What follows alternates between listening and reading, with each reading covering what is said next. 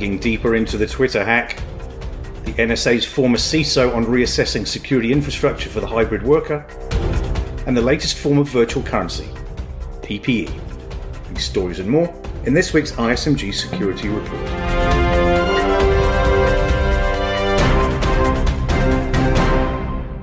Hello, I'm Nick Holland. It's not been a good week to be a Twitter celebrity, again. Last week, Twitter says attackers hijacked more than 130 high-profile accounts using social engineering to bypass defenses, including two-factor authentication. It's now come to light that what seemed like a basic cryptocurrency scam is somewhat more nefarious, as we've discovered that of the 130 accounts that were hijacked, 36 of them had personal data compromised. With more on this story is ICMG's executive editor of Data Breach Today and Europe, Matthew Schwartz. Bad news for 36 users of Twitter, including one elected official in the Netherlands. Last week, attackers were able to read all of their direct messages sent using Twitter. These, of course, are supposed to be private. And the incident is a reminder that any written communications sent via the internet can potentially be intercepted or later obtained, no matter how private they're meant to be. News of the direct messages being accessed follows Twitter's Saturday admission that someone subverted its employees and gained control of 45 high-profile Twitter accounts. One reaction has been, why didn't anyone crack Twitter sooner? Indeed, the vulnerability exploited by attackers, Twitter said, was nothing more than social engineering, after which at least some of the attackers tried to cash in by using the seized accounts to push cryptocurrency scams. The likes of Bill Gates, Jeff Bezos, Elon Musk, Barack Obama, and Joe Biden boasted that all of the bitcoins sent to their cryptocurrency wallets would be sent back, doubled. What a great deal! So much so that the attackers who posted the fraudulent messages earned $121,000 worth of bitcoins. Needless to say, what would have been the $240,000 sent in return has yet to appear.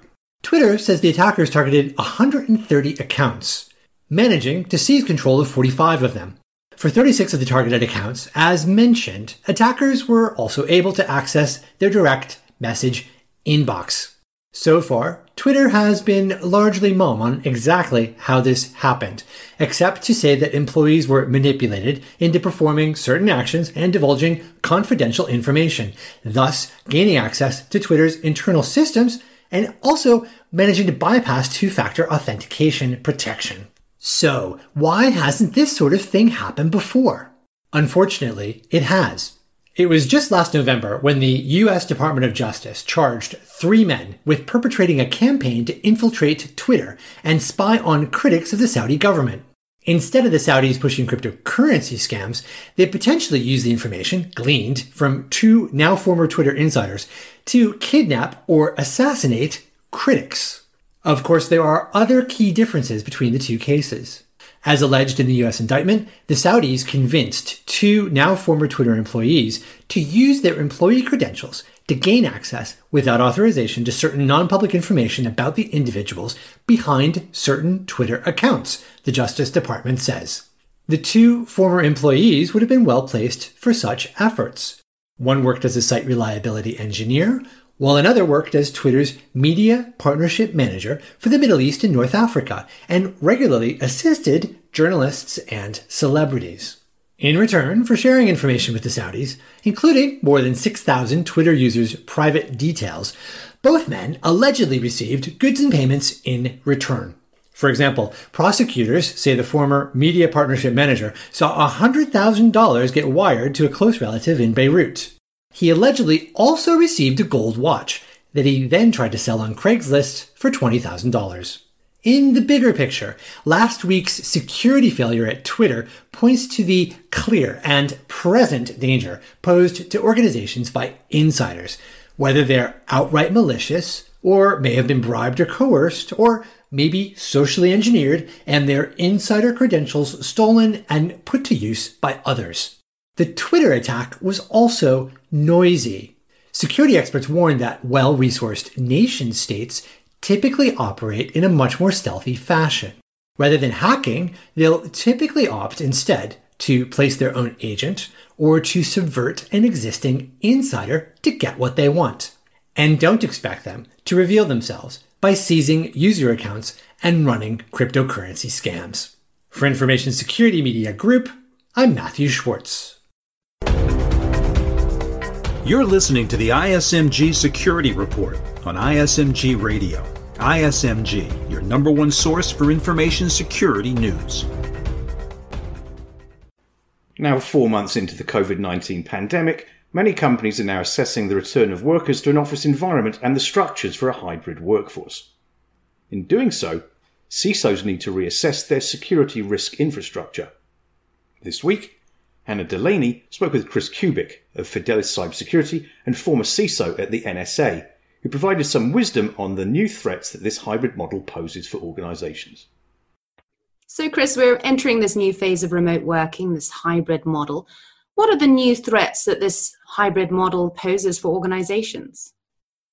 Well, I think there's a couple of challenges when we move in the hybrid model, and just to be clear that what we're talking about there is we rushed to get a lot of capabilities in place when the COVID-19 virus started taking effect, and moved to work at home. For a hybrid, I see that we're going to continue to be working at home largely, into next year. But however, some companies are starting to talk about return to the office. Some have started to return some of their employees to the office. And so this hybrid model is essentially where you have part of your workforce in the office, probably a large portion of your workforce still working at home. And for the folks in the office, it could be critical folks that need to be there every day to support operations, but more likely it's kind of a rotating group of people, coming and going into the office. Maybe they're working shifts or, lots of different ways that, kind of divide up. But, the overall goal there is to reduce the population at the office in order to maintain social distancing. So I kind of view that most people will be rotating the employees in and out of the office, giving everybody an opportunity to come into the office if they choose. So I think the big challenge there is, and it kind of depends on what your work at home security architecture looks like, but I think a lot of the larger corporations have sort of the traditional VPN-based security model where, folks working at home have a corporate laptop, and certainly they'll be, sort of traveling back and forth with that laptop into the office. So I think the new challenge there is you have devices that have been on work at home networks, much more exposed to the internet than they are when they're in the corporate infrastructure. And so you're now bringing those potentially, compromised devices and plugging them into your corporate network again. So I think people need to be prepared to, for some potential incidents there, and they need to ensure that they have, good internal monitoring, some sort of, network detection and response capability that can monitor the internal traffic of their network, because most security architectures are built to really monitor the traffic coming and going from the internet. And in this case, you basically have plugged in a device behind that internet boundary and could expose your corporate network. So I think that's the biggest challenge there. I think another challenge is particularly, as folks worked at home, a lot of the corporate data that probably sat in corporate repositories, has now kind of migrated out to the endpoints for people working at home so they can work offline, et cetera. So I think one of the challenges is how do you corral that data now and sort of get it back under the corporate controls that you had in place, ensure that you maintain that corporate record and that you're appropriately protecting your sensitive information, your intellectual property, et cetera. And then I think this is also another challenge is, I don't see work at home going away anytime soon. So, as I mentioned earlier, a lot of people rush to get architectures in place for work at home, expecting they were going to be there for a month or two. I think for the long haul, it's a good opportunity to kind of step back and reevaluate those work at home architectures to maybe reinforce them a bit and put in place a more robust architecture for the long haul, if that hasn't already been done. Finally this week, there's a new virtual currency in town called PPE. That's according to Deborah Geisler, who is CEO of Section 2 FIS. Her organisation has been focusing on countering the money laundering capabilities of hybrid threat actors such as Hezbollah, Hamas, ISIS, in the Sinaloa cartel. Obviously, in a pandemic, laundering money through traditional channels, such as the car wash in Breaking Bad, isn't quite possible given the highly reduced business volume and therefore circulation of notes. So what's the enterprising money launderer going to do? Apparently, look to cryptocurrencies and other forms of fungible assets that can act as surrogates for currencies, including personal protective equipment. I spoke to Deborah this week, and I asked her about PPE becoming the new currency of choice for money laundering. Yeah, we've seen PPE kind of become the new currency, if you will, because if you think about it, with the advent of COVID, they typically would launder, everybody's watched Ozark, right? So you'd launder funds through things like restaurants, convenience stores, those cash-based businesses that is easy to be able to push funds through. Those are no longer as available, and the revenues are greatly reduced in those streams, so they're looking for new ways, right? So we're seeing things like cryptocurrency becoming a much bigger factor in how these hybrid threat groups launder funds. We're also seeing PPE become kind of a new currency. And so in order to make sure that we don't allow those kinds of hybrid threat groups to be able to launder funds through PPE, we're doing KYC. Now, is it required? No, not necessarily, but the companies that we're working with are trying to be prudent and to be able to do a good job of vetting. And quite honestly, we found many groups that we didn't want to do business with, right? As we're doing our KYC, it was a very good business practice, right? To be able to look at them from a KYC perspective and look at the risk. Okay. I find that fascinating that, again, in times of distress, surrogates become currencies. And I think certainly, again, I think it's fascinating that PPE, because its fungibility, is now become a pseudo financial asset, right?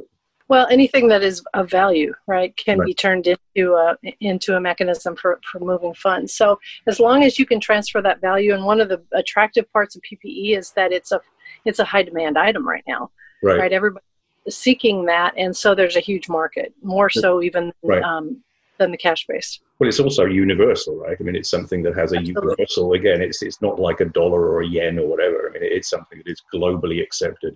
Exactly. So yeah, we're seeing a big uptick, and of course, there's a lot of PPE companies that are coming into the market. There's a lot of organizations that are looking for opportunistic type of situations. So we got to, when those types of things arise, you have to make sure that we're doing a good job of due diligence, or it does become the Wild West.